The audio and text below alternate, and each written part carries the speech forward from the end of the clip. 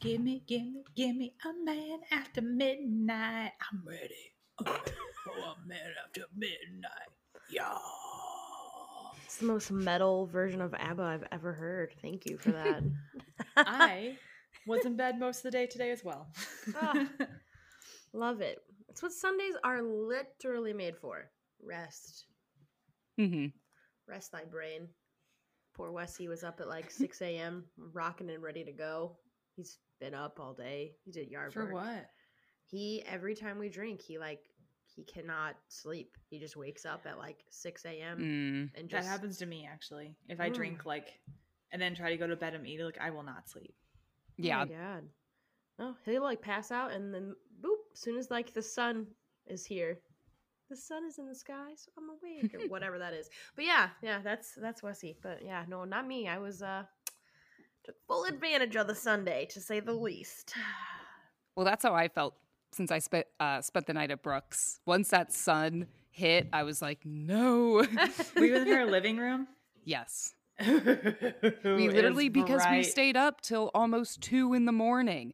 And so when we got there, literally, Carly, we couldn't figure out how to blow up her air mattress. So Carly just plops down on the floor. See you later, bye. She's out like a light. And then I was like, well, I'll take the couch. Good night.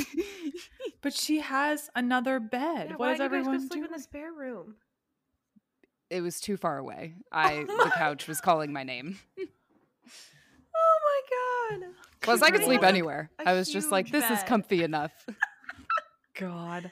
Oh my Lord. The sun was my alarm clock. Good morning. We love it. Now that is a sinister sunrise. Yeah. Oh, yeah. The worst. Can you please go back down for one more hour? Imagine if that's how like snooze worked. The sun's like, Jesus, Sarah, fine. And they just like sink back down for an hour and then they're like, bitch, you ready? Yeah. Come out. Hello. Good morning. Well, some people have like those black light, whatever they're called, where they, don't let any light in. And I'm like, that's dangerous. I will never wake up if I Clave used to have those in his college apartment. Yeah. Nice. It's like when you sleep in a basement with no windows. I don't know if you've ever done that, but like I went to a sleepover and like, yeah, I was like, it was back in like, I don't know, like you didn't have your iPhone with you right there because you probably had to be charged into the wall overnight. And I was like, what year is it? Like I opened my eyes and I was like, what? And then like I looked and it was like 3 o'clock in the morning and I was like, I feel like I've been down here for 17 years. What? Or the complete opposite where it's like it's noon and you have no concept of time at all. Yep. That's what happened to me. Me and my friend Kirsten would play Rock Band until like 2 o'clock in the morning, spend the night on our couch in the basement, and then come up at whatever time, and you would feel like a caveman just like seeing civilization for the first time. Like, what year? Yeah. Ugh. God. Yeah, that's kind of how I woke up today when I was like, all right, sleep, eat, go back to sleep. And I was like, I hope it's like 2 o'clock. And I was like, 4:30. Hello, world. Oh, God. I envy you a little bit. Don't. No. I'm going to try to go to bed early today. Who knows? All I know is tomorrow's Monday and this weekend went by just way too fast. Ugh. Yes. Tomorrow is Monday. That I know. So sad. But with not, that... Yeah. I was going to say, not sad for you listening because we are fantastic. And I was going to say, and with that, welcome to Sinister Sunrise.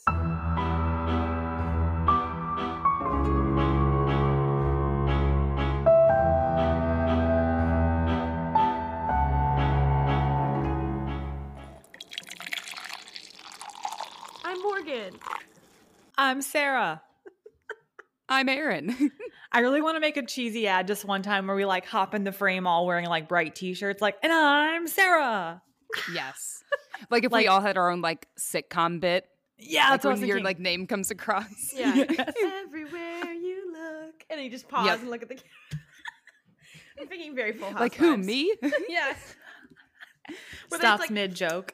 Stops like they throw a football and then they just like turn and it's like like a half laugh and then pause. I really want to do this for no purpose besides I just think it would be fun. Cool. I'm fine with it. Okay. I'm totally fine Cool. with it. Cool. Next time I see you look alive, I'm going to be making some weird videos. God bless. So. Like I'm not even. Oh, okay. Oh, I was going to say go. No, go. Oh, I'll just say I'm not even going to tell you what I'm doing to the background of it. I'll just be like, hey, Aaron. And then video as you turn around. Oh, great. Oh, no. So we're not going to be like mid-laugh. We're going to be like mid-huh? You could be mid-laugh. We don't know. We'll find out.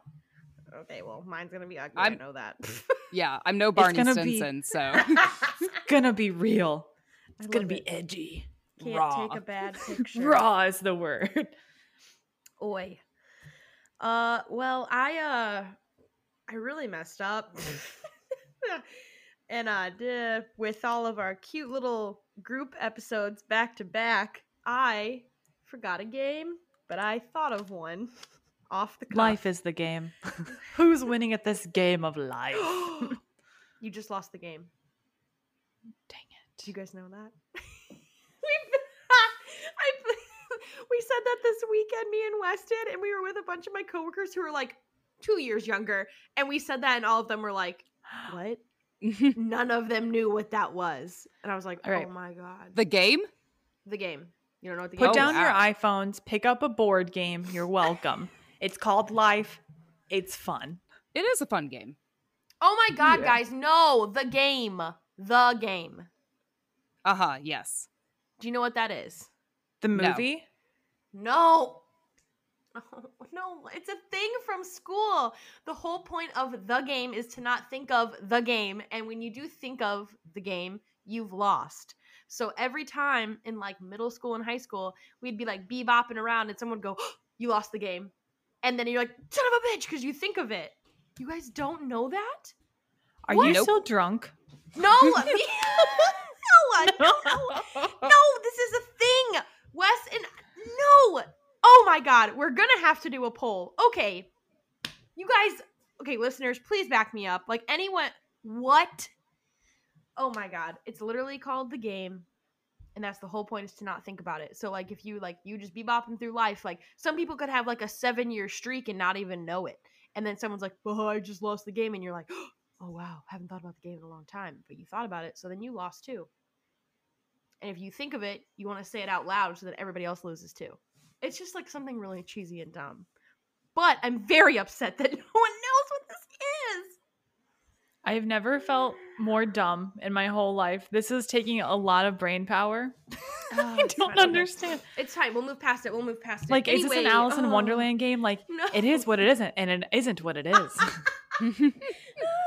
Thank you so much for referencing that. I'm so proud of you for finally watching Alice in Wonderland at 26 years. 26. That's what I'm going to say. 26 years old. Thank you. Year, I know. You can say take a year off. Why don't you? Okay, well, my game is more of like a fact that because you can't say like whoever has the longest hair. Okay, because like I know who has the longest hair out of all of us. Well, it might be close now between you two. But anyways. I got my hair cut. Oh, did you now? Mm-hmm. Well, that might be Aaron. Yep. Because mine doesn't really grow past what it's doing right now, so. Yeah, mine's like right here now. I got it cut a couple days ago. Dang, girl. You like it? Mm-hmm. It's a lot lighter on my head. I have very thick, coarse hair. And like I style it, so I don't look like a monkey man or anything, but it's just very heavy. A monkey man. Oh, sorry, one girl on the bus in 4th grade was like, Sarah's hair is like so coarse. And I was super upset. And now I'm like, yeah, it's why it holds curls, bitch. Like, oh, and it's half dead. It's half fried off my head. Like my hair, like I like my eggs fried. Oh my gosh. Anyway, what is your game, Morgan? All right. Whoever has had the least amount of cavities goes first. Whoever's had the most cavities goes last. I was thinking in theme of like Halloween candy. You know, you get cavities from candy. That's I've had a lot of cavities. Oh. I've had a lot. I floss my teeth and brush a lot, but I love candy and Red Bull. So it really was. I would say it really was from candy. I'm dead. Aaron, how many cavities have you had?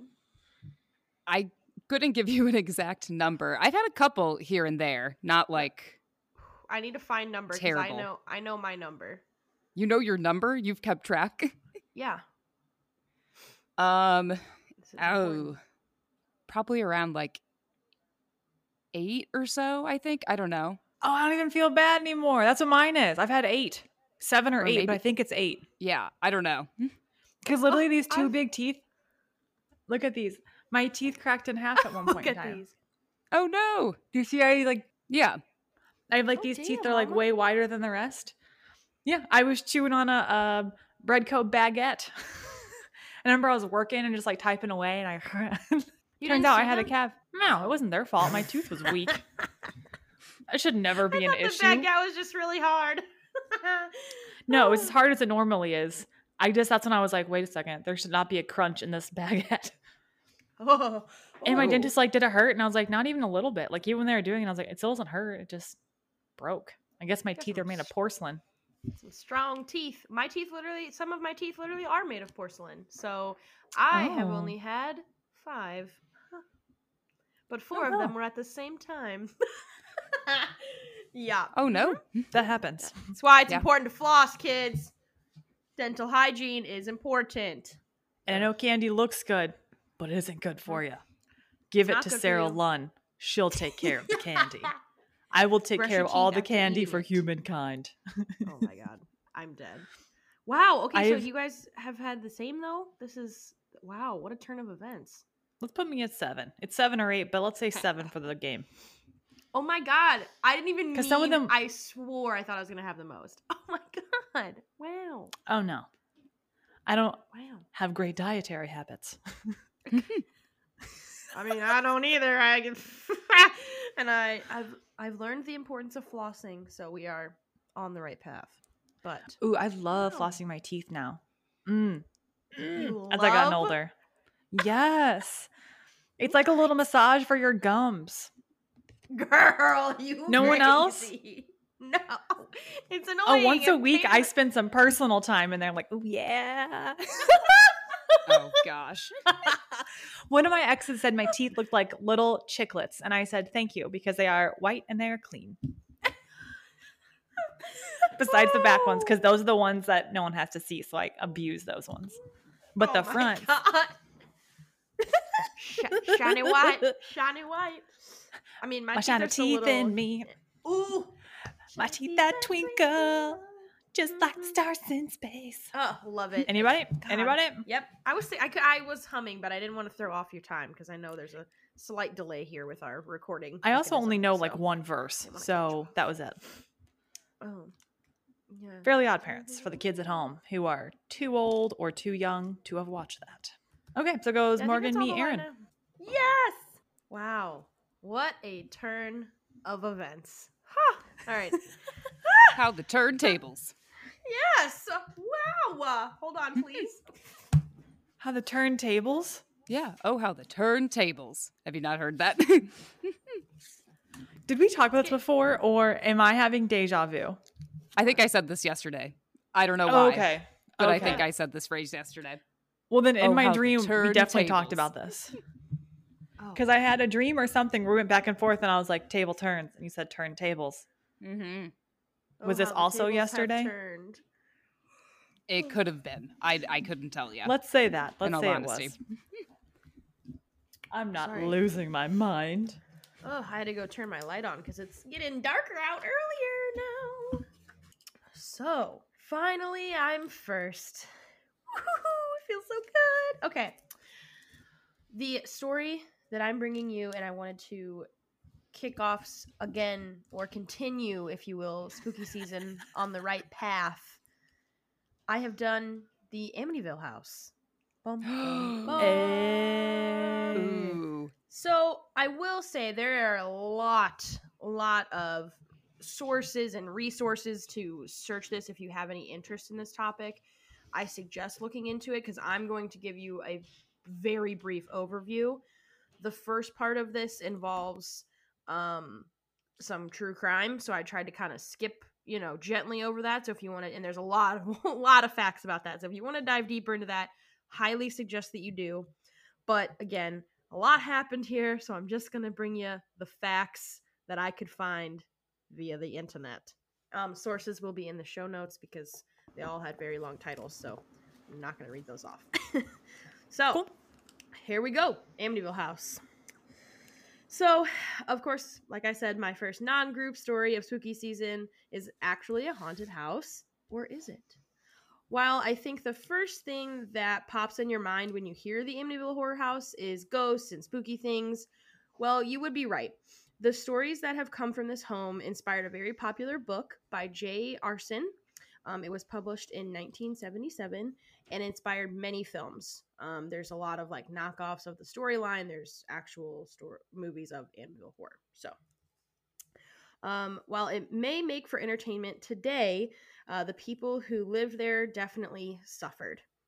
Well, at least the family who was murdered there did. On November 13th, 1974, the oldest DeFeo child, Robert, who was 23, confessed to killing his whole family with a rifle.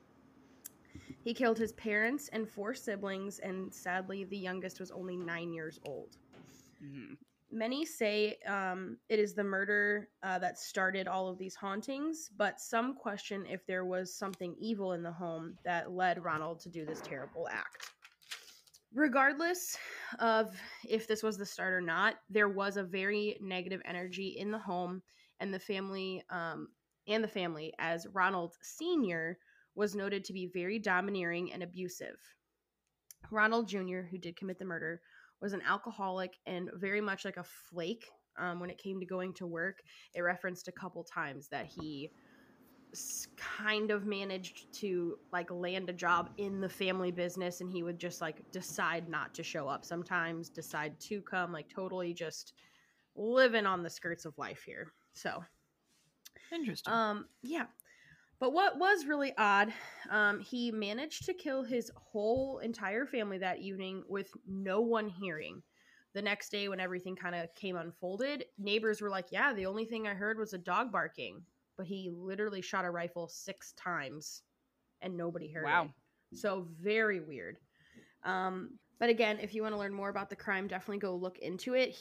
Ronald Jr. is a very odd duck, to say the least. I did note, I won't go into too much detail with it, but he tried to play it off that he found his family like that, but only for like 20 minutes. And then he was like, yeah, I did it. So it was very, very weird. He didn't really say anything about why until much later into his sentence, or like into his prison time. So just a weird dude. So, but here we go. Now it's time for the ghosts. Just 13 months later, the Lutz family moved in. But due to the terrors that came with them, they left the home only 28 days later. Even though it is noted that the house was blessed by a priest before they moved in, the paranormal activity had started. It started off with small things moving and moving across the room. They would come home and find things shifted, and then it again like gradually built up. They'd be home and watch stuff move, and then horrible smells would come, which if you've looked up any scary stuff or paranormal things, normally bad smells are associated with like demons. So, or it could be associated with being sweaty, or or what were they cooking? We don't know their meals. It could have been that. Too bad they didn't have Zero Sweat deodorant. Am I right, ladies? Girl, you are right. Because, even if there was those smells, we can't blame it on somebody in the family. But I wish they had that back then. Because it is the best antiperspirant out there. You just roll it on your pits at night. You're good to go for a couple days. Yes, I said days. It doesn't replace your everyday use for deodorant, but it does stop the excessive sweating. So if you go to zerosweat.com and use the code SINISTER at checkout, then you get 20% off of any $15 purchase or more. So while I can't give the coupon to the Lutz family, I can give it to you listeners. Also, I think smells follow you into the afterlife. So if you're trying to be fresh forever, I think this is a great quality investment. That's all I'm going to say. Because is it any coincidence that bad smells show up with ghosts? No, because ghosts didn't have Zero Sweat and they didn't have deodorant. I'm not a scientist. I'm not a ghost investigator. But to me, it seems like if they had this one saving product, they would be fine. Let's increase that positive correlation for the afterlife, okay? Start now. Start now. Zero sweat. You are the difference. You can change the world. One pit at a time. One pit of doom at a time. Oh my god. I'm sorry, continue. I couldn't pass it up. That was beautiful. God, chef kiss.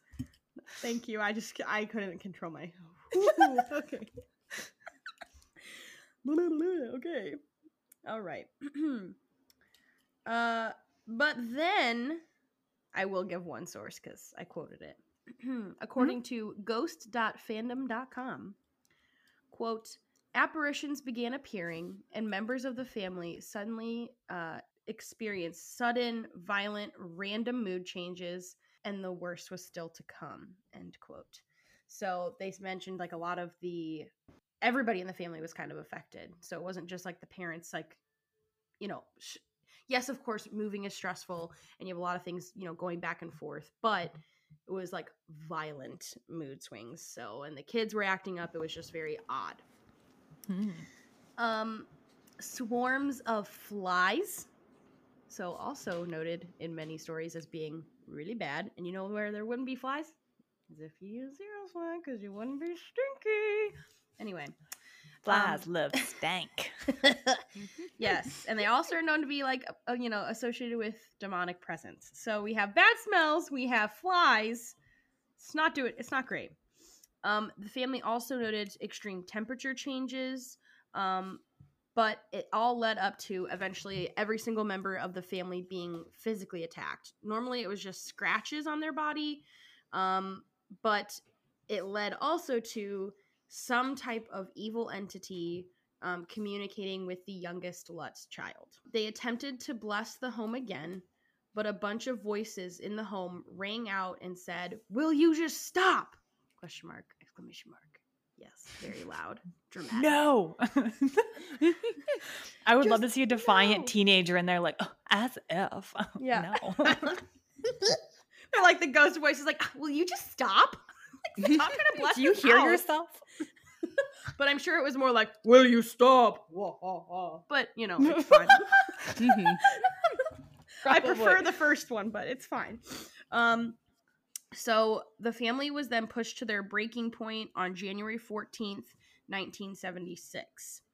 So there's a couple of sites where it gets more specific on like what exactly led up to that, but one thing that they did mention was it was all of these acts were just getting like, they couldn't deal with it anymore. It'd be like a week of hell, calm, a week of hell, and things would get worse and worse. So they just like literally they phrased it as they hit their breaking point. They were like, we cannot deal with this anymore, even though some of it was, you know, similar stuff. One thing that they did mention a lot on sites, they said the night that they left, the walls were oozing green slime. I'm like, oof, that can't be good, bro. That cannot be good. Can we get a better ad for Zero Sweat? Okay, that is ghost ooze. And where do you think that ooze comes from? Pits of hell, as in your armpits of hell. Zero Sweat. I cannot drive this enough. Totally kidding. That does freak me out, though. I don't want to see any ooze on my walls. I mean, yeah. Like, and you just paired with everything else that had been happening. Like, you know, I'm always down for a good, like, little, oh, you know, ooh, somebody closed a cabinet. Okay, that was spooky, but, like, scratches and my walls oozing liquid? No, I'm good. I'm good. No, thank you. No, thank you. So, while during the talk and hype about a possible book after all of these events happened, many said this was all fake. Lutz's lawyer stated he heard them, meaning the family, husband and wife, state this was all thought up over a lot of wine. Yet, Ed Warren states this all was real and the house was, quote, 1 to 10, a 10 on the scale of haunted. And I mean, I'm like, do I know Ed personally? I do not. Do I trust him with my life? I secretly do. I really do. So if he says it's a 10, it's a 10 to me. And then still to this day, a Lutz child states that the house ruined him and gave him nightmares, and they still affect him to this day. So while some of this may be just talk of possible being faked, I think it's kind of a different take on it when you have a family member who says it was real and still gets nightmares by it. I feel like even if a parent was like, okay, we're going to tell the media that this happened, okay? Mm-hmm. They'd be like, okay, mom, and it wouldn't be like a big deal, but for him to still be triggered, to me, is a very big deal. So, well, yeah, it made a big impact on him. Obviously, something happened. Yes. And then the other fact that I wanted to throw out there, because, you know, I'm very pro paranormal activity. Finally, and while Ronald Jr. DeFeo is in prison still, he did state that he was affected by various voices telling him to kill his family. So, again, he said that while he was in prison, it wasn't like in his confession of committing the crime. He just states it later. I am convinced that there's definitely negative presence in that home. I think maybe things from the Lutz family could have just been embellished, maybe, to make it sound scarier. Or, hey, these like creepy things started happening, and then, wow, what if this was like a book? What if we added this chapter? Like, you know, that kind of thing. That's kind of how I took it. There's a lot of sites that are like, this is all a bunch of crap. I just wanted to say the other sides of it. So if you do continue your research with this on your own, you definitely will come across many people saying it was faked. But yeah, so again, it was a brief summary, but I also wanted to end my story with asking you guys, would you ever live in a home where the previous tenant, right before you bought it, was killed there? Was killed? No. Died? Maybe. Okay. Like heart attack in the middle of the night. Did it knock off 10 grand at this point? I'd probably do it. I was going to say, I like the wording. How much cheaper is this house now? Yeah. You can tell we are not made of money. So please send us money so we can buy a haunted home. We're mid-20s, guys. We're just trying to buy a haunted house. Sheesh. Yes. Oh, but yeah, I mean, to put like a personal aspect on it, someone in my family, I will not say who, someone in my family bought a house, and the person who lived there before her was an older gentleman who committed suicide in the house, and she bought it as soon as it was like ready to go. So again, the price played a factor into that, and location, because it was very nice near a lake. But yeah, I think it would just depend on the vibe I got.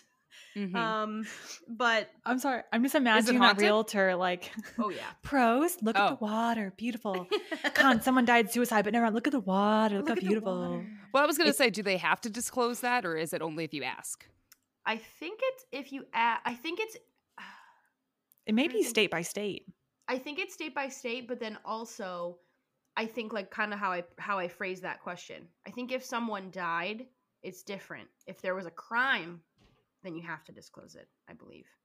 Like whether it's somewhere in like the document or something. But yeah, no, I asked mine before I bought my house. They were like, the house is only like 25 years old. I was like, okay, you're not answering my question.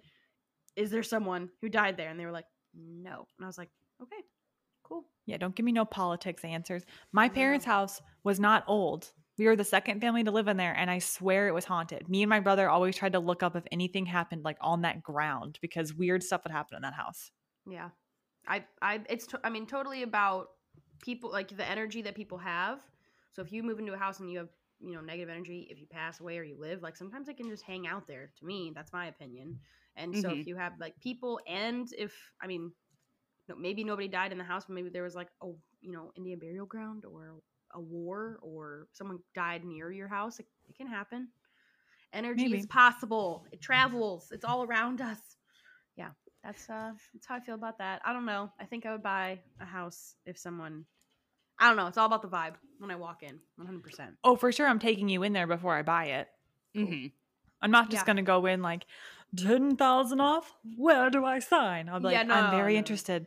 Let me, what is that called? Like, phone a friend?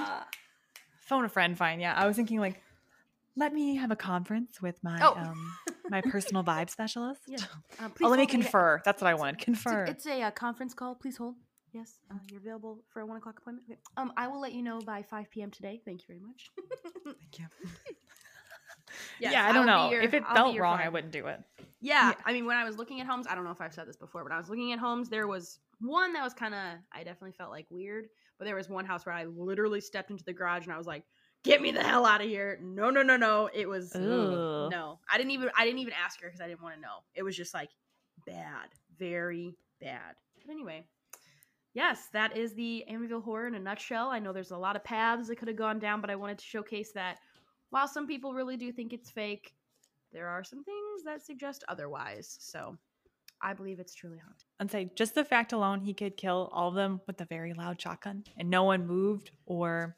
Yeah. That's what freaks me out, man. Nobody heard it and no one in your, like, and they were all in their beds. So again, like I didn't go into too many facts, but like, they were all laying down, face down on their beds. Not one child. Like what order did you go in? Like, I don't want to know. Yeah, you can look it up. But like, none of the family heard it. None of the neighbors. It almost doesn't matter. Because you would think even if a kid didn't get out of bed, and I'm sorry to put this image in your minds, they would at least be sitting up in bed. You know what I'm saying? Or like covering their head with a blanket, like being scared. I don't think they would just be like, totally fine. Yeah. I'm just going to go back to sleep. No. Like, I'd be like, I'd probably, I don't know, maybe hide under my bed? I don't know. But regardless, very odd situations. Yes. Yeah. So feel free to look into it more if you'd like. If you have any comments, if you think it's totally fake, I want to hear about it. If you think it's totally real, let me hear about it. Yeah. So with that, who are we? Is it Sarah? Is it Aaron? I can't remember. It's 7 cavities, Sarah. Woo! 7 cavities, Sarah. Woo! I'm sorry, Mom and Dad.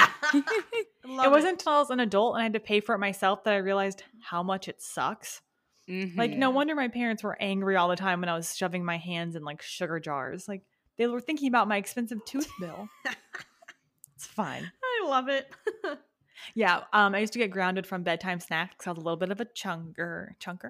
And my parents knew like that's where it was going to hit me the most. Like, that's the only thing she really cares about is her bedtime snacks. But they didn't know that I was crafty. So they'd put it up high, but I would still find that sugar jar and like lick my hand and shove it down in the sugar jar. And then lick all the sugar. My God. Oh my God, girl. Yes, they did catch me eventually, and it was a very uncomfortable conversation. Sarah, you have a problem. Kind of. Sugar jar, Sarah. Woo! Okay, well, my story has nothing to do with your teeth. So really quick, my sources are npr.org, allthat'sinteresting.com, actually, let me tell you what it is, and then I'll tell you the rest of my sources. Well, you'll see them on the show notes. I have sources.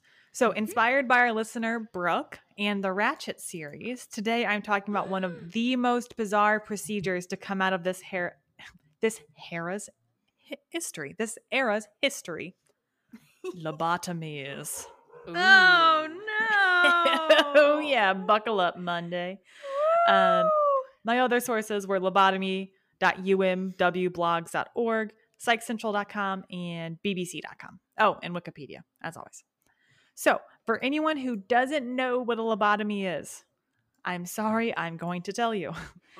It is where a surgeon, preferably, or a psych professional physically goes into your brain and is trying to sever connecting fibers of neurons.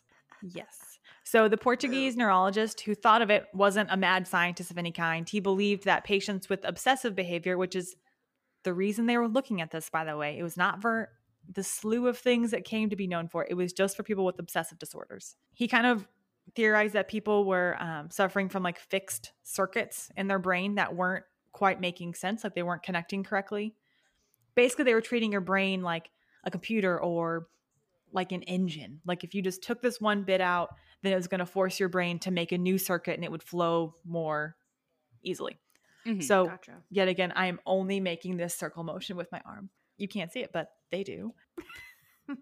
So it makes sense. They're trying to stop the compulsive behavior loop, which is why people keep washing their hands even when they're already clean. He was hoping to sever that loop and then it would be less compulsive. So crazy a little bit now, but at the time, not so much. And there had been procedures like the lobotomy for ages.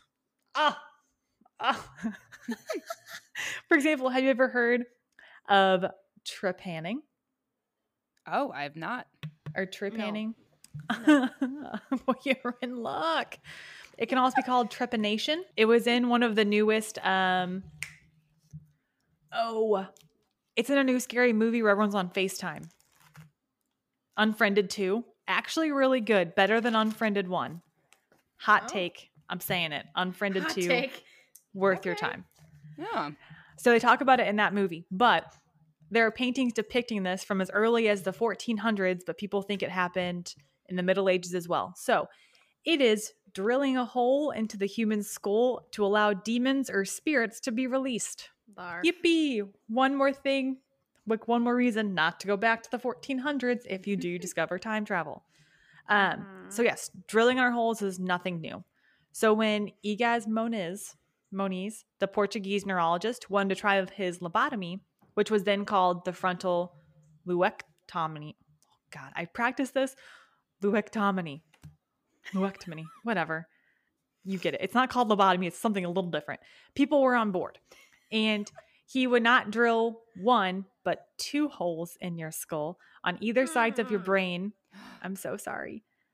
Oh yeah, trigger warning. At the top, and push a sharp instrument called a leucotome into your brain. Oh my God. To be fair, people were put under. Like, they were not awake for this whatsoever. Oh, I would hope not. Well, don't hope so much. But when it all started, everyone was put under. All good. This reminds me of Jeffrey Dahmer, and I'm not well. It should, because he did some weird stuff to the brains as well. But the surgeon would then move this instrument from side to side, which cuts connections between the frontal lobes and the rest of the brain. So again, this is kind of gruesome, but I actually think a lot of surgeries are really gruesome. Like, there's a reason not everyone wants to be a surgeon. Yeah. But it still kind of makes sense. We now know, I don't know if they did at the time, but we now know that your frontal lobe is responsible for quite a bit: memory, language, and in this case, most importantly, your impulse control. So trying to cut that from the rest of your brain, I can see how that would, in theory, make someone think it might jumpstart or create like new paths and new impulses. Like, maybe I would be shoving my hands in sugar jars. I'm kidding. This did not work the way they thought. So he recorded a dramatic improvement of his first 20 patients. Woo! Keep in mind, this is 1935, so psychology is still new. Doctors are trying to find ways to cure people instead of just putting them in an asylum and leaving them. And if this is where the story stopped, a neurosurgeon expertly drilling holes into patients' head that had qualified for the lobotomy and saw improvement, then yes, it would be fantastic. But it wouldn't be my spooky season topic if it did. So I'm sorry. Yeah. Because also he, to his credit, was using this as like last resort. We've tried everything else we can. Let's mess around in your skull. Why not? Because yet again, they didn't exactly know if it would work or not. And I'm not going to gross you out, but he did some experiments before this.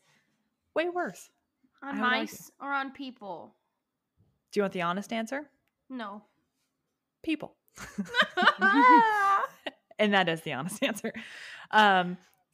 Okay, so an American neurologist by the name of Walter Freeman hears about this lobotomy and says, yippee, let's give her a try. He changes the name to free frontal lobotomy instead of the luectomy, which is why it's so hard for me to say, because we don't normally say it. And with the assistance of another neurosurgeon named Watts, they performed their first lobotomy in the United States on a Kansas housewife. Oh. And I think it was in some thing, but he eventually changed the name because he couldn't use the fine tools that they were using before. He kept, trigger warning, breaking them off in mid-surgery, we'll say. Cringe. Oh, this whole thing is cringy. I had to watch videos about this in school, and you are welcome. I will not send them to you. Yeah, thanks. Thanks a lot. So the time I watched it in Ratchet, I was like, oh, pretty fair depiction. So also these holes they're putting, they are not on the top of your head. They're almost where like you would have devil's horns. Like imagine Hellboy. That's kind of where the scars would be.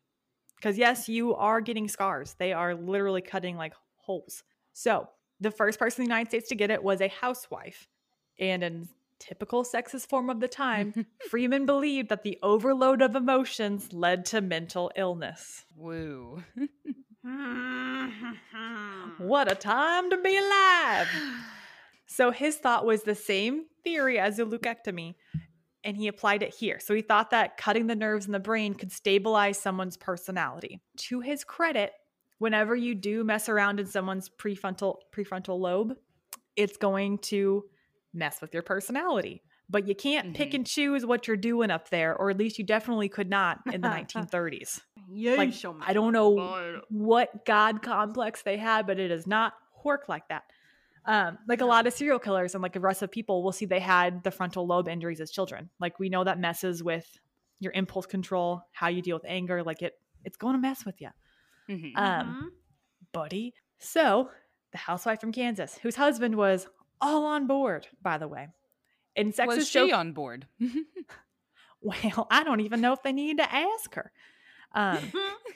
To be fair, she was going through quite a hard time. Like it wasn't like she was just, I don't know, wiping her mouth wrong at the dinner table. Like I had read she had some pretty severe depression. She had suicidal thoughts. And I think I did listen to the whole thing, but it was the last podcast on the left. And they talked about her sister had just been murdered by her brother-in-law. And so she stopped wearing clothes and had this really like bizarre fixation on like her own looks, like was looking in the mirror all the time, standing naked in front of windows, which was a huge no-no in the 30s. So she was going through some stuff, okay, to be fair. Okay. Yeah. I do not know if this was a last resort. I kind of doubt it because you're going to see a little bit later, but Mr. Walter Freeman is quite the showman, and he was looking for a way to like make his name in the psych industry. What's going to be my thing? Drilling into someone's head.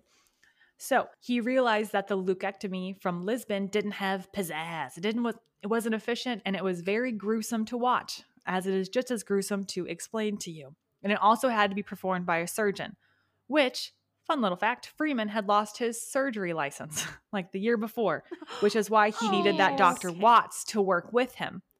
But there was a day where Dr. Watts was sick, and he was caught just being like, I walked him through it a million times. How hard can it be? And another surgeon came in and was like, what are you doing? You are not a surgeon. So, and this procedure also took around an hour. So it was long. It was pretty gruesome. You needed someone else. You had to be in a hospital. Basically a lot of boxes to check. And he didn't want to go through with it. So he came up with the transorbital lobotomy. My least favorite. And lucky for us, there is an NPR article written by someone who watched it. Ew. All right, so clench your butt cheeks because it's going to be a little rough. A patient would be are you guys ready? This actually is probably the most gruesome thing I've done, and it's all like in a hospital, which to me is way scarier, but okay. Yeah, just rip the Band-Aid. Let's get it over with. Like a minute or two, is that a minute or two will be enough or no? I would think so. Okay. You hit that 15-second skip or something. I'll say the word aardvark when I'm done. So a patient would be rendered unconscious by electroshock. Already great. That part's not in the article, but that's already great. Freeman would then take a sharp ice pick-like instrument and insert it above the patient's eyeball through the orbit of the eye.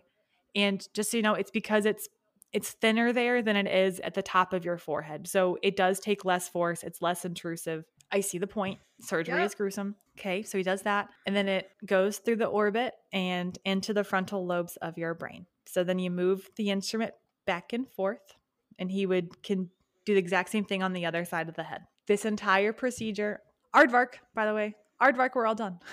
Hey, welcome back. It was gruesome. It's a little rough if you missed it. You're gonna be fine. It sucks. Ooh, I have chills. Okay. Yes. The entire procedure took around 10 minutes and was insanely popular in America. It was quick. It offered a solution to mentally ill patients because this was a time before antipsychotic medicines. Mental institutions were severely overcrowded, and doctors and psychologists really just wanted to help people, like in any way they could. Like, because the reality was people in straitjackets, like they were just trying anything. Like, how can we help these people? Because we have no idea. Well, they had ideas, but it wasn't getting them like cured. It was more like, how can we, So stop messing around fun. and get some stuff down. Yeah. Because really what they were doing is just getting them through like day to day. But long term, they needed like solutions and they didn't have that. Like I think we've all seen horror documentaries of like these mental asylums in the 50s and 40s. Like it was not a place for rehabilitation as you would imagine. So very popular. And it left no scars. It just left you some black eyes, as you can imagine. And once those healed, you could not tell. It could also be performed outside of an operating room and did not require a surgeon. Ew. Oh, yeah. What? Yep. So it was a lot more accessible. Why? Whoa. Because there's no... I did not know that. There's no drilling. You don't need any anesthesia because they can use the shock, which was super fun. Not scary at all. Yeah. He basically figured out a workaround to something that was already only really working about 30% of the time. Yeah. Because the results, like he didn't ever go and talk to the person who invented this. He just read a journal and then was like, true American fashion, I'm going to take it, pull up my bootstraps and figure this out in America. Like he didn't go there to see like the cutting edge, whatever, to see how it was doing, if it was actually working. When in reality, it was 30% of the patients, they would get quote unquote better, which means they were just more indifferent to things. Like a lot of people think like your soul is in your brain, kind of like they compared it to like taking the soul out of a person, because you might still see like all these hallucinations you had before. You just didn't care as much about it. Like you weren't as bothered. And that's if it worked. Some people had the same symptoms and some people got really worse. Sad. Yes. But it could also be considered a little peaceful. It's just kind of how you look at it. Like maybe it is better for some people not to be so concerned and so sad all the time. I don't know. It's up to everyone's own debate. But yes, it did stop the feeling of intense emotions that brought them on. So sometimes it would leave people in a more childlike state and less prone to worry. And there were also some patients that turned out vegetative, like they couldn't do anything for themselves. And some did die of brain hemorrhages on the table because a surgeon wasn't used yet again. So what do you expect? So it's a mixed bag, just like Halloween candy. See, it's still on brand. That's the only. Okay, so remember, these were invented for one purpose, and that was those obsessive thoughts, okay? We branded it in America that you could use it for anything. If you suffered with tension, apprehension, anxiety, depression, insomnia, suicidal thoughts, nervous indigestion, delusions, hallucinations, crying spells, or obsessions, I could have qualified for a lobotomy. Woo! Thank God I was born in this era. There are more, by the way, but I think I can already get my hint across that this is a very long list. They were really using lobotomies in the US like we use Tylenol for any kind of pain. This is not a cure-all procedure. And these also weren't only done on adults. One of the youngest to receive this procedure was a 12-year-old boy named Howard Dulley. His stepmother said that Dulley was defiant. Just freaking wait. This one made me really angry, so that's why I put it in here. He was defiant, he daydreamed, and he objected to going to bed. The nerve. Sounds so crazy. No. This boy's father had taken him to several doctors, and all the doctors said he was normal. Nothing was wrong with this boy. This is all completely normal. The stepmother disagreed.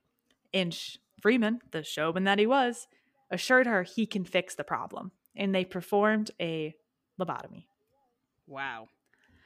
40 years later, he did an interview. So he survived. But there he was one of the a indifferent problem. ones. Ooh. Oh, absolutely not. He survived, and NPR did an interview with him, and he said, if you saw me now, you'd never know that I had a lobotomy. The only thing you'd notice is that I'm tall, and I weigh around 350 pounds. But I've always felt different, like something is missing from my soul. I have no memory of the operation and never had the courage to ask my parents about it. End quote. Wow. Like, it sounds like the stepmom had more issues than he did, but I don't know. That's what I was going to say. Does she even feel like guilty at all? Like, I would love to pick her brain and just can we slice a chunk of your brain open? Her. Yeah. But we cannot. It was a long time ago. But I know, that's insane. Yes, but like He was one of the 50,000 Americans that received a lobotomy. Yes. That's So Freeman himself, I think, only performed about 3,500 was the number, but because they were so accessible, so easy to do once he showed you once, and I think there's like a pamphlet, of course, but any old guy who out of practice could do a lobotomy. One more of the infamous cases was that of Rosemary Kennedy, John Kennedy's sister, and I swear to God, this family is cursed. So do you guys know anything about Rosemary Kennedy? I don't think so. Okay, No. So quick backstory. She was born in 1918 and the doctor was running late. Not wanting to deliver the baby without a doctor present, the nurse reached into the birthing canal and held the baby in place so it would not come out until the doctor got there. No. I was talking to Clavin about this today and I was like, I don't know if they didn't know yet. You're already in there, honey. I mean, so many things, we talk about all the time, so many things can go wrong with childbirth. Like, I understand her wanting to wait, but this led to a lack of oxygen getting to the baby's brain and had lasting effects. So she'd always been a bit delayed. She needed extra help with school. She suffered with seizures as well. And patriarch of the family, Joe Kennedy, was grooming his 2 oldest sons for politics and worried Rosemary may be an eyesore for the all-American family. He found a solution in Walter Freeman. Keep in mind, Joe never asked Rose Kennedy, the girl's mother, or Rosemary herself about this. Of course. And from all intents and purposes, it sounds like she was still like doing fine enough. Like no one really knew she had a problem. Like I know they went to great lengths to cover it, but it's not like, I don't know. It's not like it would have been that big of a deal. Maybe it would have because it was like the 1960s, but to me, this seems a bit worse. So Freeman assured the Kennedys he had a procedure that could mentally and physically cure his daughter. It sounds almost too good to be true. Because it was. Rosemary received the prefrontal lobotomy, which is where 2 large holes, I'm not going to say it again. She got the old school one. She didn't get the ones in your eyes. It was like the forehead. I'm not going to do the details again. She remained awake during the entire procedure. And we know this for a fact because she was asked to recite poems and prayers throughout the procedure so they could see what it was affecting. Yep. Take that in. Immediately after this, Rosemary could no longer speak or walk. Oh my God. She had to be institutionalized and spent months in physical therapy. This only resulted in her gaining the ability to move her arm. After spending 20 years in an institution, Rose, the mother, finally visits, and Rosemary attacks her in a violent rage because at this point she can't talk anymore. Like she still can't talk. So she doesn't really know how else to express herself. And I would be livid. Like I blame her 0%. At this point, the Kennedys realized their mistake and started championing rights for mentally disabled. Woo! It came to a nice end. Rosemary lived out the rest of her life in a residential care facility in Wisconsin. No, it's terrible. 100% terrible. They didn't visit her for 20 years. So take that in. As you can imagine, a lot of people were taking notice that lobotomies were not, in fact, always the answer. Wow. And a strong anti-psychosurgery movement started to happen. And that combined with the invention of new medicines, new treatments, and Freeman's death contributed to the decline and almost extinction of lobotomy. So drugs were being made readily available. There was no surgical shock, so there's no side effects with medicines. Well, there are, but it's a lot easier to reverse them than it is with someone literally digging in your brain. Like, this is a sacred piece of equipment. We can't just move bits around willy-nilly, okay? Yeah. I was going to say, when you mentioned like they were having her recite poems, I think, isn't that what they do during brain surgery sometimes? Like you're awake and you're still talking. Yeah, I think they have local anesthetic. Like you can't feel it, obviously. They wouldn't be that cruel, but yes, they want to make sure what they're moving around is correct. Yes. They don't mess anything up. I mean, not that it mattered because he really messed everything up anyway, but yes. Well, yeah. I mean, I've never had brain surgery, but I've heard that before. Or have I? I used to be even weirder. I have to laugh. This whole subject was so dark. And this is highlights, guys. If you really want to know the backstories, like Freeman is a crazy interesting person. Like there's a lot of not outright lies. We'll call them fibs about how, no, we should probably call them lies about how it actually worked, like the percentages. So have fun. Just peek behind the curtain on that. I'm just, opening a flap for you guys. So there are still lobotomies performed today, but it is no longer the ice pick lobotomy. It is now again performed by surgeons, and they remove specific parts of your brain. They don't just wiggle a stick in there, and it is only performed after nothing else has been given or after nothing else has worked. And you still have to sign off on it. Like I would have to be like, yeah, it's worth it. Let's give it a shot. Like no longer is it like a husband being like, where do I sign? My wife is lippy. Like, So thanks for the memories, Freeman. Right. But I think we should all keep our heads holeless at all costs and be good to yourselves. That's all I had. Wow. Yes. So that is a brief view of lobotomies. And I am sorry, not sorry. This has lived inside my brain for far too long. Now you must all suffer alongside of me. Yeah, thanks for that story. Thank you so much. I can literally feel like the gritted teeth, like, thanks, Sarah, this was great. Just what I wanted. It is freaky though. Like it is nuts. It's just so interesting. Like who thought of doing that? Why? How do you get that idea? And you're like, this is what I'm going to do. Let's literally pick someone's brain apart. Ew. That brings a whole new meaning. Like, let me pick your brain about something. Yeah. Okay, that's all I had. I'm gonna pass it over before we get any weirder about stuff. Erin, what do you got? All right. So just like you ladies, I thought spooky season deserved a spooky true crime case. So today I will be covering the Slender Man stabbing. Ooh. And a lot of my information came from the 2020 episode. It's season 42, episode 5, titled The Wicked. Erin, is this a story about 3 girls? Yes. You may remember it when I start talking about it. No, I'm saying, did I cover this? You mentioned it. Okay. Wouldn't have been in depth. So, okay, never mind. Go on. Sorry. Yeah. Okay, cool. Okay. All right. So my sources again, 2020 episode is season 42, which is insane to me. Episode 5 called The Wicked. I used Wikipedia and the Milwaukee Journal Sentinel. On the morning of Saturday, May 31st, 2014, Dan Klein, an officer for the City of Waukesha, Wisconsin Police Department, drove to a local family video to deal with his first call of the day. It was a very minor situation. Someone had switched the letters on the family video sign from Hot Hits Sale to something more inappropriate. What was it? He didn't say what it was, but you could try to. Let's play. That could be a game. You could try to put it together. Hits Sale. I bet it was something with tits. Yes, I would agree. Stupid. Yeah.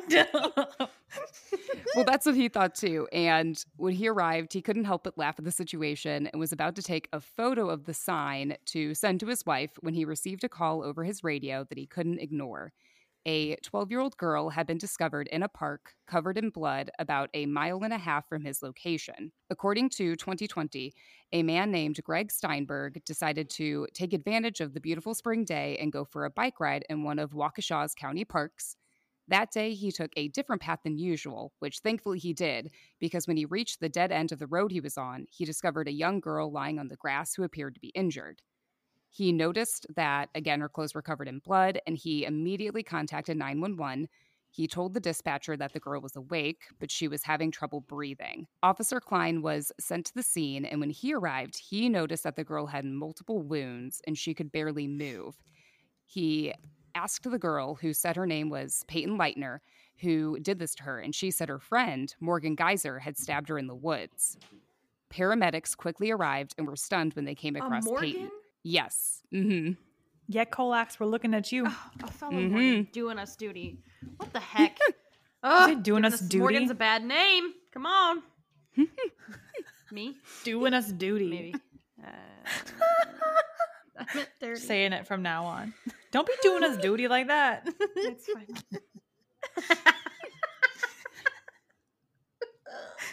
Lord, Sarah, you did us duty this week. Damn. All right. Sorry. There is an injured girl in a park. Aaron, go. Yes. Paramedics arrived and they cut off her clothes to inspect her wounds and determined that she had been stabbed with a knife. The paramedics asked her what the knife looked like, and she indicated with her fingers that the blade alone was about 5 inches long. So just the blade, was that long. She was placed on a gurney and into an ambulance that transported her to Waukesha Memorial Hospital. Detective Michelle Trissoni was informed of the incident and rushed to the Leitner residence. She told Stacy Leitner that her daughter was alive, but she had been stabbed and was at the hospital getting prepped for major surgery. Stacy called her husband, found someone to take care of her son, and drove to the hospital in time to see Peyton before her surgery began. In her 2020 interview, she recalled walking into the trauma room and seeing her daughter's pale, terrified face. According to trauma surgeon Dr. Brian Huxdorf, Peyton was stabbed multiple times in the chest, abdomen, arms, and legs. Her blood pressure was dangerously low, and her heart was working in overdrive. This image was burned in Stacy's memory as she heard a nurse count the number of wounds on Peyton's body, and another nurse replied back, quote, "I count 19 as well," end quote. I'm sorry, what? Oh, I just got 19? chills. 19, yes. 9 times. Great. Mm-hmm. Hey, my story only had 2 holes per She's person. lucky. So if we're looking at total wounds, Aaron wins. Oh my God. We always know my stories are downers. So Go on. That's terrible. 19. Mhm. She's so young. Damn. yeah. She had been stabbed so many times that the doctors and nurses had to carefully go over her body to make sure they weren't missing any. According to Dr. John Kellerman, a thoracic and cardiac surgeon, if the stab wound to Peyton's chest had been the width of a human hair deeper, it would have breached the wall of her artery, causing major bleeding, a heart attack, and death within minutes. Oh, God. Width of a hair. Yep. Like, See, how do you not call that a miracle? That's a fucking miracle. Wow. right? That's crazy. Wow. That's insane. Mm-hmm. Before Peyton's surgery began, Detective Trissoni confirmed that Peyton's friends, 12-year-old Morgan Geyser and 12-year-old Anissa Wire, were the perpetrators who lured her into the woods, stabbed her, and left her for dead. So a bit about these girls. Peyton was a hopeful, positive young girl who always saw the good in people. Her classmate Morgan didn't have many friends, and Peyton became friends with her because she didn't want her to be alone. Peyton told 2020 in her first public interview since the incident happened, and this was released in 2019, that she considered Morgan her best friend who at times could be controlling, but she brushed this behavior off and didn't think much of it. Anissa Wire transferred to Horning Middle School in the 6th grade and didn't know a single person in Waukesha, but she became fast friends with Morgan, who she thought of like a sister. Christy Wire described her daughter as an imaginative child who enjoyed singing and taking part in the choir. She believed Anissa became such good friends with Morgan because they were both loners compared to their classmates and were described as strange since they were into, horror stories and the supernatural and not girly things. Who's strange Just now? girly things. Yeah, right. Yeah. The pair just didn't seem to make friends easily, and they bonded over, their similar circumstances. Peyton, on the other hand, never felt close to Anissa. She described her as cruel and jealous of her friendship with Morgan. However, the 3 girls appeared to get along and seemed to enjoy each other's company, which this whole story just seemed like completely out of left field, and Peyton never could have guessed what Morgan and Anissa were planning. It's just very, very bizarre. So while Peyton's surgery was underway, investigators were sent out to find Morgan and Anissa and to bring them in for questioning. When officers arrived at the Geyser home, they asked Angie Geyser where her daughter was. She told them that Morgan was hanging out with her friends at the park and she hadn't heard from her since she had left. When she asked them what the problem was, they only told her that an incident had happened at the park and one of the girls was hurt. They proceeded to search her home, ignoring Angie's questions, and left when neither Morgan nor Anissa were found. Angie was understandably shaken up. She told 2020 her daughter was a happy, creative child who enjoyed making up songs and stories. She was bullied in school, especially in the 6th grade, and she had started to become moodier and distant from others, but she wasn't a bad kid. So her mom had no idea what was going on or what Morgan could have done to get the police involved. Mm-hmm. Mm-hmm. Other officers contacted Anissa's father, who then called his wife and told her to return to the condo as quickly as she could. The police searched their condo but did not discover Anissa or Morgan. According to Christy, she initially thought that her daughter had been abducted, but she realized this wasn't the case when she found her daughter's cell phone. She looked through Anissa's text messages and calls to see who she had been in recent contact with and who she could have gone with, but instead discovered alarming messages which she called quote-unquote goodbye notes. Dated Wednesday, May 28th at 4:05 p.m., the note said, "This is my final wish to those who care. Do not grieve my absence, but remember me for who I was. I love and cherish you all. It wouldn't do you harm." Unless I did do you harm, because I did. Yeah. So Christy now thinks her daughter ran away from home, and now detectives are more worried because they think they could possibly find these girls dead somewhere. Oh, okay. Yeah. Okay. The situation just got more serious. Mm-hmm. Police released some information about the case to news sites, and reporters swarmed the area where Peyton was discovered as their stories broke to the public. Police conducted a massive search by ground and air and called in additional help and resources to search for the missing girls. Around 2:53 p.m. on Saturday afternoon, Morgan and Anissa had been walking for 5 hours at that point and were finally found sitting on the side of I-94.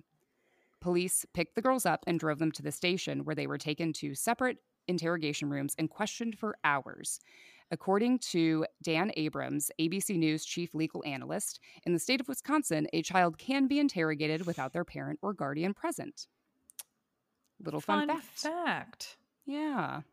Keep that in your back pocket. Okay. If you're ever there, yeah. Detective Trussoni questioned Anissa. Waukesha. Isn't that Making a Murderer? Waukesha? I've never seen Making a Murderer, so I couldn't tell you.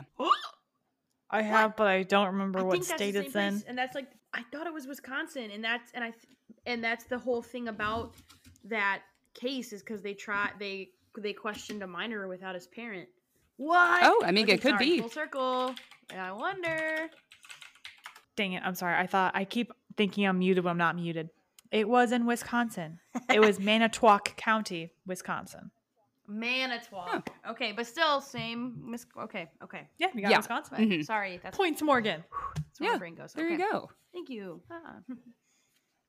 Detective Trussoni questioned Anissa, who appeared to be frightened.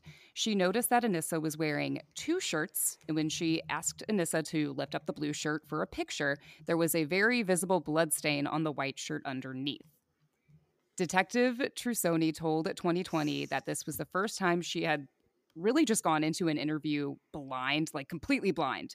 She assumed that the stabbing must have happened over a boy or something trivial that a child would get angry about. Mm-hmm. But the story that Anissa told her shocked her to her core. Unbeknownst to anyone, Morgan and Anissa were plotting to murder Peyton in the park to prove themselves worthy to Slender Man, a fictional character that was created by Eric Knudsen in 2009 for a Photoshop paranormal image contest that pretty much just blew up and spread all over the internet. Yes. Congratulations, Eric. You won.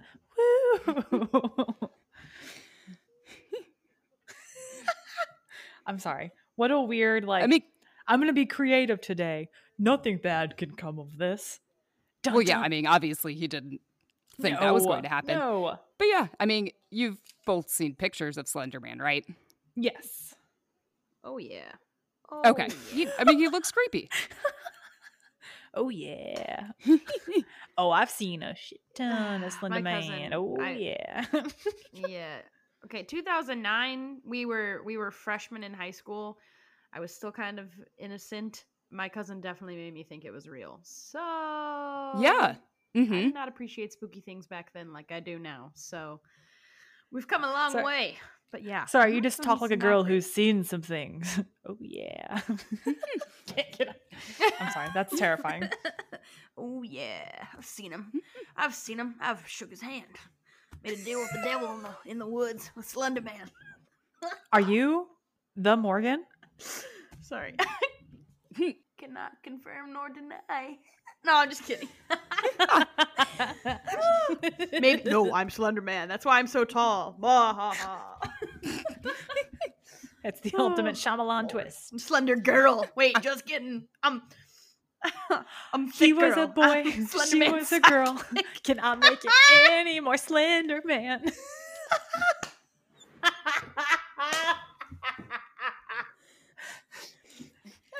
I'm sorry. They lived in the woods. They called all the kids.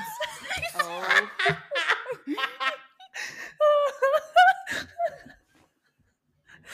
Okay. Ooh. Okay. Okay. So we all know who he is, what he looks like. Serious. What? Yeah. Yeah, we're back. We're coming back down. Yeah. Hey, it's me, your girl. What's up? Anissa had discovered Slender Man when she came across the Creepypasta wiki page where people posted spooky stories. The Slender Man story was about 2 paragraphs long, and it included 2 pictures. One picture was of a playground with happy children running around and playing, but if you took a closer look, you would spot a tall, dark figure with like tendrils coming out of its back in the background, standing by a few children. And then there's a second picture, which I just think is more random, and it shows him hanging out in the background behind a group of teenagers that all just look really pissed off. So I don't know what the point of that one is. But according to the online story, these photos had been taken before some of the children went missing. Ooh. Slender Man is described as a faceless man who is anywhere from 6 to 14 feet tall.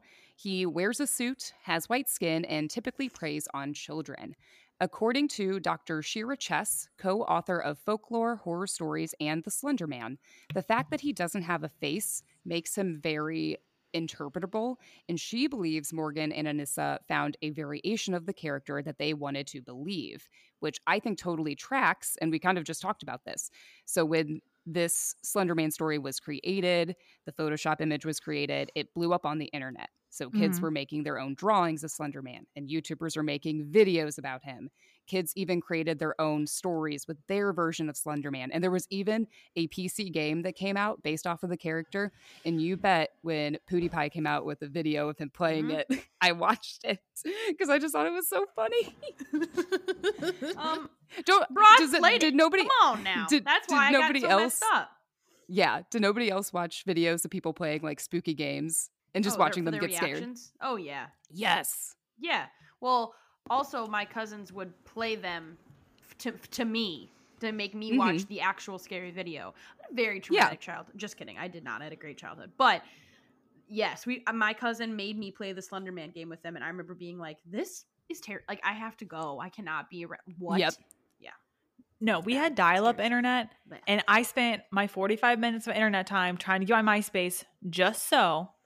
So, no, I had no time to watch extra videos, okay? It took me a long time to get those Fox racing backgrounds that I wanted. I'm so sorry. It's fine. It's fine. I will not be Googling it later to find out what I missed. Thank you. I'm dying. When I call you at 2 a.m., I don't want to hear about it. Aaron, what have you done? Anissa told Detective Trussoni that she had seen Slender Man on the school bus one day and had talked to him.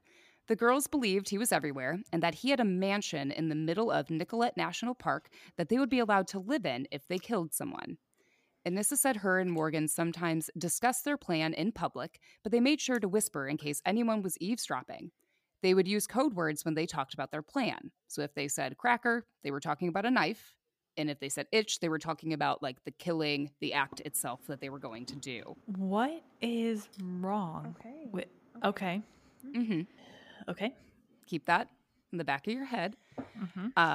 Detective Tom Casey questioned Morgan in a separate room, and she, unlike Anissa, appeared eerily calm and relaxed. Footage obtained from her interrogation room showed her laying her head on the table at times, walking around the room, and even like dancing around before the detective walked in. Yes, what? I see your face, Sarah. If you ever get the chance to watch this, like the video footage, do it. Okay. It's crazy. Morgan also had bloodstains on her clothing, and she was photographed before her questioning began. During her interrogation, Morgan referred to Peyton as Bella a lot, which was a nickname she gave to Peyton because I guess there was another classmate who had the same name. I don't really know. Morgan told Detective Casey that Anissa had shown her the Slender Man story and that she was the one who told her they had to kill Peyton or else Slender Man would kill their families.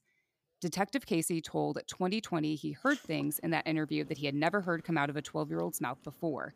When asked if she felt bad for stabbing her friend, Morgan responded, quote, "I thought about it, but then I decided that remorse would get me nowhere. It's easier to live without regrets." End quote. Where is she now? We have some concerns. Also, this murder happened in 2008. This was 2014. Oh, well, it's still maybe the Twilight series came out in 2008. Oh, yeah. That could be the Bella name. I see. Oh. That could be. But also... I'm sorry, I've been chewing on that. The rest of it's nuts. I don't know. Yes. Also, plot twist, not a murder. So Peyton survived the surgery. Yep. And like both girls were told this. Too, yeah, baby. Like during their interrogations and their questioning. So yeah, Morgan just didn't really seem to care if Peyton was dead or alive at all. So great. If that's your child, what do you do? Like, hey, it's me, your mom. Don't stab me. Yeah. Like that is so terrifying to me. Like, yeah. Okay. And that does get brought up a bit because people did want to blame the parents. But at the same time, I'm like, there's no rule book for what to do if my child kills someone or wants to kill someone. Like, what? That's... Well, I would say the first rule is like, say no, maybe. But then after that, I don't know, your hands are tied. Yeah. That's terrifying. It's bizarre. Detectives Casey and Trussodi compared their notes after interrogating the girls and were able to piece together the events that transpired that morning. Morgan had invited Anissa and Peyton over for a sleepover the night before to celebrate her birthday. According to Peyton's parents, she had been looking forward to the sleepover for weeks. Stacy assumed the girls would be playing with dolls, going on the internet, and partaking in other typical slumber party activities. Angie remembered that after the girls returned from Skateland, they ran up to Morgan's upstairs bedroom and were laughing and giggling the entire night. So nothing seemed off. According to 2020, Morgan and Anissa's original plan was to kill Peyton at the sleepover in her room. Oh, wow. Yes. Morgan would set an alarm on her phone and wear headphones so that only she could hear it go off around 2 a.m. She would then wake Anissa up and they would duct tape Peyton's mouth shut, stab her in the neck, and then leave to find Slender Man's mansion. But this didn't happen, though, because according to Morgan, when she was questioned, they wanted to give Peyton one more morning. Oh, how very generous. I mean, they are givers. They're What the I'm sorry, whose birthday was it? Whose birthday party? Morgan's. Okay, well, at least it wasn't like, here's a birthday gift, one more morning. Okay. Great. The girls woke up Saturday morning around 5:30 a.m. and ate breakfast and started playing dress up. While Peyton, 5:30 is really early. If we're talking about crimes, that's a crime. What? But they're kids, though. Oh, I don't care. In middle school, I was sleeping till like 11. That was the best sleeps of my life. Yeah. Oh, no. Not in my house. Yeah. My dad would barge in and be like, this is no hotel, motel, Holiday Inn. There are things to do. And I'm like, it's 6 a.m. Oh, my God. That's my life. Okay. I'm never complaining about dial-up again because I got to sleep. So... You said that way too often. That's so funny. So while Peyton was getting changed in the bathroom, Morgan and Anissa devised their plan B. The girls would go to the park where they would lure Peyton into one of the bathroom stalls and stab her. They would leave her body on the toilet and there was a drain there. So in their head or in their minds, it would get rid of most of the blood. Okay. Oh, God. Morgan told Peyton they should go to the park, and Morgan asked her mom for permission to go. So usually Morgan's mom wouldn't allow her or her friends to go without an adult tagging along, but it was Morgan's birthday, and she decided that the girls could go alone. According to Anissa, as they were walking to the park, Morgan lifted up her shirt and showed Anissa the knife on her waistband that she had taken from the kitchen. Morgan, on the other hand, said something different. So she said that she thought Anissa took the knife and placed it in a bag. When Peyton was lured to the bathroom, Anissa said she tried to knock her out by hitting her head against the concrete, but when that wasn't successful, they gave up on that plan and walked back outside. And I have no idea how they played that off. Like, how do you go from almost knocking someone out to like, let's go back outside and walk around? Hey, sorry about that, what man. The fuck? Must have just slipped and slammed her head in the concrete. Whew, happens all the time. I know. I don't know if it was just maybe Peyton thought You're they just were joshing around. Come on. They were just acting strange and goofing off. Like, I don't know if they've done stuff like that before. I have no idea. Poor girl. So everyone brushes it off, I guess. And the girls walked around the park for a bit more and devised their third and final plan. They would kill Peyton in the woods where the trees and brush would give them cover from other park goers. Morgan and Anissa tricked Peyton into thinking they wanted to go bird watching and convinced her to walk deeper into the woods. Once they were far enough in the woods, they suggested playing a game of hide and seek. Peyton decided to be the seeker first while Anissa and Morgan hid. According to Anissa, the girls would hide in separate areas and then they would, quote, be like lionesses chasing down a zebra. I was going to tackle her and then Morgan was going to do the stabbing. End quote. How fun. Role play. Oh my god. Mm-hmm. I am so disgusted. Great. Anissa told Peyton to lie on the ground and cover herself with leaves and twigs. And Peyton just went along. She was like, okay, fine, whatever. The girls walked a few feet away from Peyton, and Anissa told Morgan now. Detective Casey asked Morgan what happened next, and she responded, stab, stab, stab, stab, stab, repeatedly, and mimed like the action with her hand. Can we get her help? Oh my god. What? Mm-hmm. There's a lot going on. And if you happen to have seen this, or if you happen to watch this 2020 episode or the interrogation footage, you'll notice that Morgan's account of events isn't as clear or direct as Anissa's. Many times she used the phrase, I think this happened, or she'd deflect and say, well, how am I supposed to remember? At one point during her questioning, she said, quote, I'm sort of foggy because I've been trying to block it out, end quote. So it's the entire time she's not taking any blame. Oh, okay. Cool. Yeah. Okay. Cool. Yeah. Also, why would someone else take a knife from your house? Right. That's been eating away at me also. Like, I have never been so close to someone. I'm like, hey, don't worry about the stabbing. I got the knife from your kitchen block. No. Mm-hmm. That would not happen. Yeah, or like, why didn't, like, I feel like it'd be like the person who lives there would hand you the knife and be like, this is yours, this is mine. Or like, I can see that. Yeah. My brain. Okay. Okay. Morgan also told Detective Casey she wasn't sure who stabbed Peyton first. Again, she gave an indirect response saying it obviously had to be her or Anissa that stabbed her. Yeah. You're not wrong. Points for Gryffindor, I guess. Investigators quickly picked up on Morgan being the ringleader and the driving force behind this murder plot. While Morgan didn't appear remorseful during her interrogation and put a lot of the blame on Anissa, Anissa felt somewhat responsible and told Detective Trissoni that none of this would have happened if she hadn't shown Morgan that Slender Man story. Peyton was completely oblivious to what her friends were planning. She didn't question Morgan's idea to go for a walk in the park. She remembered lying on the ground during their game of hide and seek and hearing Anissa say, go ballistic. Morgan jumped on top of Peyton and told her, quote, don't be afraid, I'm only a little kitty cat, end quote, and then grabbed the kitchen knife hidden in her waistband and proceeded to stab her. Isn't that just creepy? Oh, no. Oh, God. I have goosebumps, like, for real. Mm-hmm. I'm not well. Peyton told 2020 that her body was in so much shock that she didn't feel a thing. When Morgan got off of Peyton, both her and Anissa just stared at her for a while with just a blank expression. They told her to lay down in the woods and rest while they ran for help.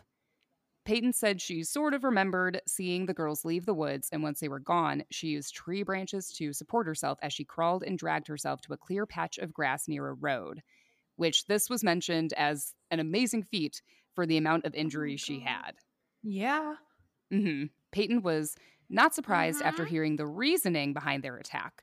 Morgan first started talking about Slender Man at the start of 6th grade, and Peyton noticed she had this weird obsession with the character. Even though most people, even investigators, believe Morgan was the ringleader, Peyton believes Morgan and Anissa are, I would think, obviously both to blame. She thinks they were feeding off of each other and carried out this plan more as a team. I can see that. Mm-hmm. Okay. Both Morgan and Anissa were arrested and charged with first-degree attempted homicide. In Wisconsin, if a perpetrator over the age of 10 commits certain offenses, then they can be tried as an adult. And if these girls were tried as adults, they could face decades in prison. It's hard to feel bad for little sociopath Sally. Like, yeah, don't. I feel do the nothing crime if you can't do the time. I'm blocking out the incident, so I feel no remorse. It gets me nowhere. Like, what is wrong with this? Okay, cool. How did they try him? As adults? We will get to that. But first... I thought you were like a big reveal. Like, what is it? Oh, close. But first, investigators wanted to know if there were any... Well, actually, a lot closer than I thought. They wanted to know if there were any early warning signs that could have been detected and possibly could have stopped this from even happening. So they began digging into Morgan's and Anissa's pasts. Hording Middle School worked alongside police and contacted them to see if they wanted to look in the girls' lockers. Anissa had just one picture of Slender Man in her locker, while Morgan had several drawings and writings of the character. The school also sent detectives a list of books that the girls had checked out from the school library. According to the library's records, Morgan checked out books about crime scene investigations, the prison system, and mental health conditions months before the attack took place. So detectives wondered if Morgan used these books to study how she should act if she were to get caught. I don't know which one is more terrifying.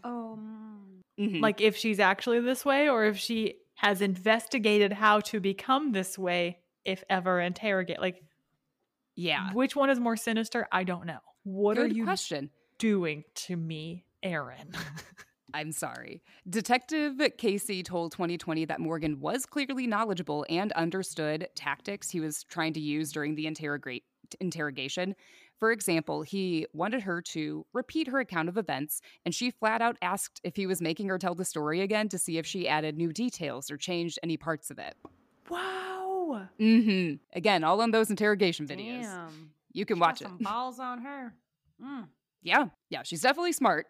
Knows what she's talking about. Investigators searched Morgan's bedroom and discovered strange drawings and notes in her drawers and closet. They even found dolls in her room that had their arms, hands, and legs cut off. This was a huge red flag for the defense that something more was going on here, and maybe Morgan wasn't of sound mind and needed professional help. Angie was aware of Morgan's interest in Slender Man. Her daughter had shown her and her husband pictures she had drawn of the character, but she had no idea that Morgan thought he was real. Thousands of internet searches relating to how to get away with murder were discovered on the Geyser's computer. Anissa's iPad was also looked at, and detectives found a Hotmail address that she had made, which her parents were not aware of. She used this email to remind Morgan to clear her browser history, which, to prosecutors, made them think the girls were able to distinguish between right versus wrong. However, investigators discovered that Morgan's family had a history of schizophrenia. Morgan's father was interviewed on the HBO documentary Beware the Slender Man, where he talked about his experience with schizophrenia. Quote, "You can see it and you know it's not real, but it totally doesn't matter because you're still terrified of it, end quote. And he gave an example of seeing the devil in the backseat of your car. And he said, quote, "I know the devil isn't in the backseat, but the devil is in the backseat," end quote. I just thought that was so chilling. Yes. Hallucinations are terrifying. I couldn't imagine. Angie told 2020 that when Morgan was a child, she showed her the movie Bambi. She assumed that Morgan would react badly to the scene where, spoiler alert, Bambi's mom dies. But she did not appear concerned about the mom's death and just said, "Run, Bambi, run." Dr. Kenneth Robbins was a psychologist hired to evaluate Morgan. He believed her behavior was impacted by her psychotic symptoms. She told him that she heard voices that were ordering her to kill someone. And Morgan was later diagnosed with early onset schizophrenia. Dr. Robbins noted that not only is it uncommon, it is also difficult to identify psychosis at a young age. So it's typically diagnosed later in life, in your mid to late 20s. He told 2020 that signs of psychosis can be easily missed, and it wouldn't have been obvious to anyone unless Morgan specifically told someone the symptoms she was experiencing. And I think she kept that to herself. While an investigation was underway, both girls were sent to the Washington County Juvenile Detention Facility for several months, which didn't appear to be the best placement for them. They had no access to the outdoors, there were no windows in their cells, and no physical contact between visitors and the juveniles were allowed. The facility also didn't have any mental health personnel on staff, so no one was able to evaluate Morgan or Anissa there, or any of the other juveniles there. No mental health services were being provided, and neither of them received the proper treatment or medication that they needed while they were there. So, great. Yeah, which that kind of blew my mind, but... Well, yeah, you would think with them being so young, they'd be more interested to see, like, if they could rehabilitate them. Like, do you have mental issues or something we can fix? Like, not that older people don't deserve that. They don't get it as often. Like, when you're younger, they try to, like, work with you before things are, like, permanently on your record. So that's crazy. Yeah. Well, that is such a loaded topic, too. Like, does it work? Does it not? But you would think that they would give it the younger good old you are, college try. Yeah, but the younger you are, the more it should susceptible. Maybe work. So yeah. In August of 2015, Morgan's aunt and Anissa's defense lawyers tried to move their cases from adult court into the juvenile system. Judge Michael O. Boren ruled against this and said that they would be tried as adults. Both girls pled not guilty due to mental defect or disease. In 2017, nearly 3 years after Peyton was stabbed in the woods, the state of Wisconsin versus Anissa Weier trial was held. Anissa had entered a plea deal, and the trial was basically to determine if she would be sent to jail and held criminally responsible for planning Peyton's murder, or if she was suffering from a mental disease or defect and would carry out her sentence in a mental facility. Anissa's defense called 3 mental health experts to the stand. One of them, Dr. Melissa Westendor, a forensic psychologist, was hired to evaluate Anissa, and she diagnosed her with, any guesses, guys? Schizophrenia. Not schizophrenia, shared psychotic disorder, or what we also know as folie à deux. Hey, that sounds familiar. Yeah. All 3 mental health experts agreed that Anissa suffered from this psychotic disorder, where 2 or more people share the same delusion. The defense argued that Anissa truly believed she had to kill someone to protect her family from Slender Man. The prosecution, however, argued that Anissa wanted to do this and had strategically planned out Peyton's murder. During her interrogation, Anissa told Detective Trussoni that she didn't realize Slender Man had allegedly threatened to kill her family until after Peyton was stabbed. And if that statement was true and not taken out of context, then that couldn't have been her motivation to kill Peyton. So that was basically the argument going on. Okay. The jury deliberated for 11 hours. Before her ruling was announced, Anissa told the judge that nothing she said could fix what she broke, but she was sorry and that she would never do something like that again. She then sat, shaking, as the jury declared her not guilty due to reason of mental defect and was committed to serve her sentence in a mental health institution. Okay. Yeah. The judge, however, got to decide how long she would be required to stay there, and he ruled that Anissa would be committed for 25 years, which was the amount of time the prosecution was hoping for. Wow. It's a very long time. Yes, it is. Anissa's mom told 2020 that she's just worried about how Anissa will act after she's released from the mental institution. She's unsure if she will be able to interact with people her age again when she is released. Morgan's lawyers also cut a deal with prosecutors, and she was sentenced to 40 years in a mental health facility. That's a bit of time. Wowie. Yeah. Angie visits her daughter at least once a week, and she says Morgan, and she recalled, the first time she visited Morgan. Her daughter had a flat expression and point blank asked her why she was there. Just overall, she is heartbroken, has felt heartbroken, and on some level, she will always feel responsible for not realizing what her daughter was going through and failing to keep her safe. She said she would take back what happened to Peyton if she could. Stacy has heard the Geisers' apologies, but at this point, the Leitner family is still healing and trying to rebuild their lives. She is not yet ready to accept their apologies. Stacy mentioned she was angry at the Geisers for a while, but she realized they were also going through their own quote-unquote personal hell. That's fair. Mm-hmm.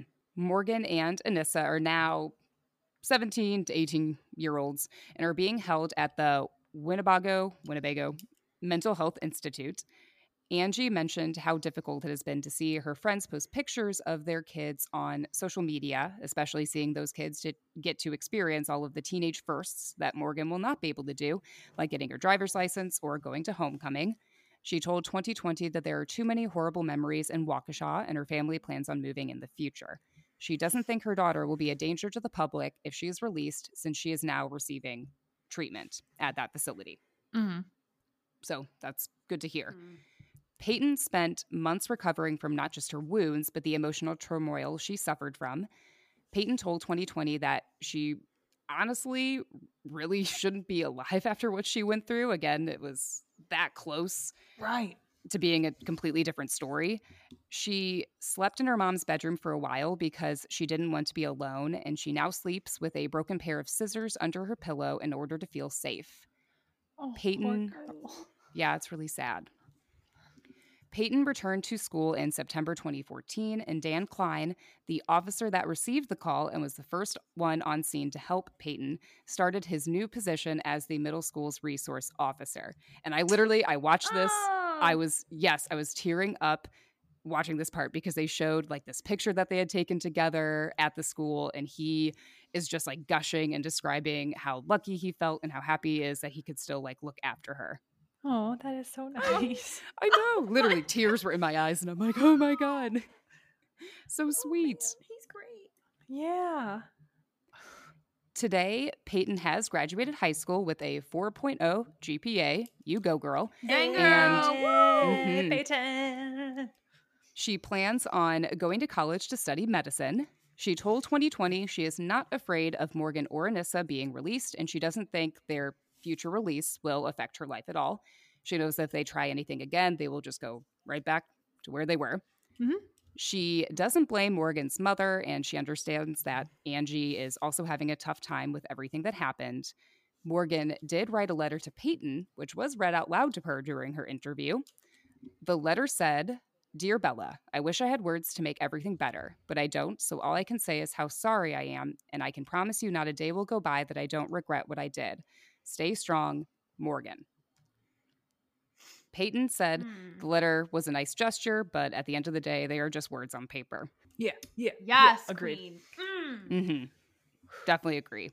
Yes. When asked what she would say to Morgan if she were to ever watch this interview, Peyton said that she would want Morgan to know that she is happy, living a great life. She has great friends that she trusts very much.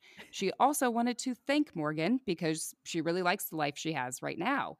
If she hadn't gone through and survived that situation, she wouldn't be who she is today. Talk about the upper road. Hell yeah. You go, girlfriend. Yeah. What like a fantastic just outlook. Yeah. Yeah. Damn, girl. You go. You go, girl. According to Wisconsin law, every 6 months you can petition the courts for release from a mental hospital. Morgan's attorney is confident that she can be reintegrated into the community in the very near future. Anissa Weier wasn't able to petition for release until this July, which obviously has passed, and I didn't find any information regarding if she has appealed her case or tried to petition her release. No idea. Wow. I could find nothing, so I guess it hasn't happened. According to the Milwaukee Journal Sentinel, Morgan's lawyer filed an appeal to dismiss her conviction. The appeal argued that Morgan should not have been tried as an adult, and at the age of 12, she couldn't understand the rights she gave up when she agreed to speak with Detective Casey alone. In August of this year, very recently, Wisconsin's 2nd District Court of Appeals agreed with Judge Boren's ruling that Morgan should be tried as an adult. Morgan's lawyers said, though, that they are taking their appeal to the Supreme Court. As of September 2020, Morgan's lawyer has filed a petition of review with the Supreme Court, but besides that, I have no other information. So once a decision is made, I can make a little update on that, if it goes anywhere. Yeah. And that is the story of the Slender Man stabbing. Thank you. Damn. That was actually that was pretty good at the end. That made a nice come around. Yeah. That was very interesting. Yeah. Crazy. There was bizarre. like very good highlight with the cop, so I'm doing okay now. I literally was like crying as I'm typing my notes. I'm like, oh my God. Wow. That is so sweet, though. I think she definitely deserves to be tried as an adult. I don't think she deserves to have, like, you already agreed to, like, you said you did it, okay? You agree you didn't have to go to prison. You get to become healthier and, you know, work on yourself. No, baby girl, like, you stay there till, like, if you want to do the early release, that's on you to, like, try to, like, apply for that. But getting the conviction... No. You fucking tried to kill her. Like, I'm sorry. Yeah. Like, no. Well, even during Peyton's, like, 2020 interview, too, so the interviewer asked her what, like, do you think they should have been tried as adults? And she said yes. And her example was like, I mean, they committed a crime. This wasn't like they stole something from a store. Like, they tried to kill me. Like, yeah. Also, it was so premeditated. I think I would have had a little more empathy if it was like they sincerely got mad over a boy that was Slender Man, and then she just couldn't help herself and started stabbing. Like, yeah, when you it doesn't make it better, but yes, like when you go ahead, like the research and everything that apparently Morgan was doing, and the emails and these messages, and the attempts, more than one attempt in a day. Yes, yeah. Sorry, like what? No, girl, you tried to kill her. Sorry about you. Jesus, no. All right, well. Supreme Court, do your job, please. Wow. Yeah. I will be the bad guy, and I don't know if 40 years is too long, because then it's like, can she really be reintegrated into society? Like, you've spent... She'll be 50. So that's what I'm saying. Like, I don't know. I don't know all the details, but that's all. Yeah. But if you appeal, hold up, because that's different. So if you appeal the case, that's like taken off of your record, right? I don't know. Mm-hmm. I don't know either. Okay. Because I would say that should stick with her. You're appealing your conviction. You're appealing your conviction, meaning you're trying to appeal that you didn't, like, what the justice system failed you when it hasn't. I'm sorry, but it hasn't.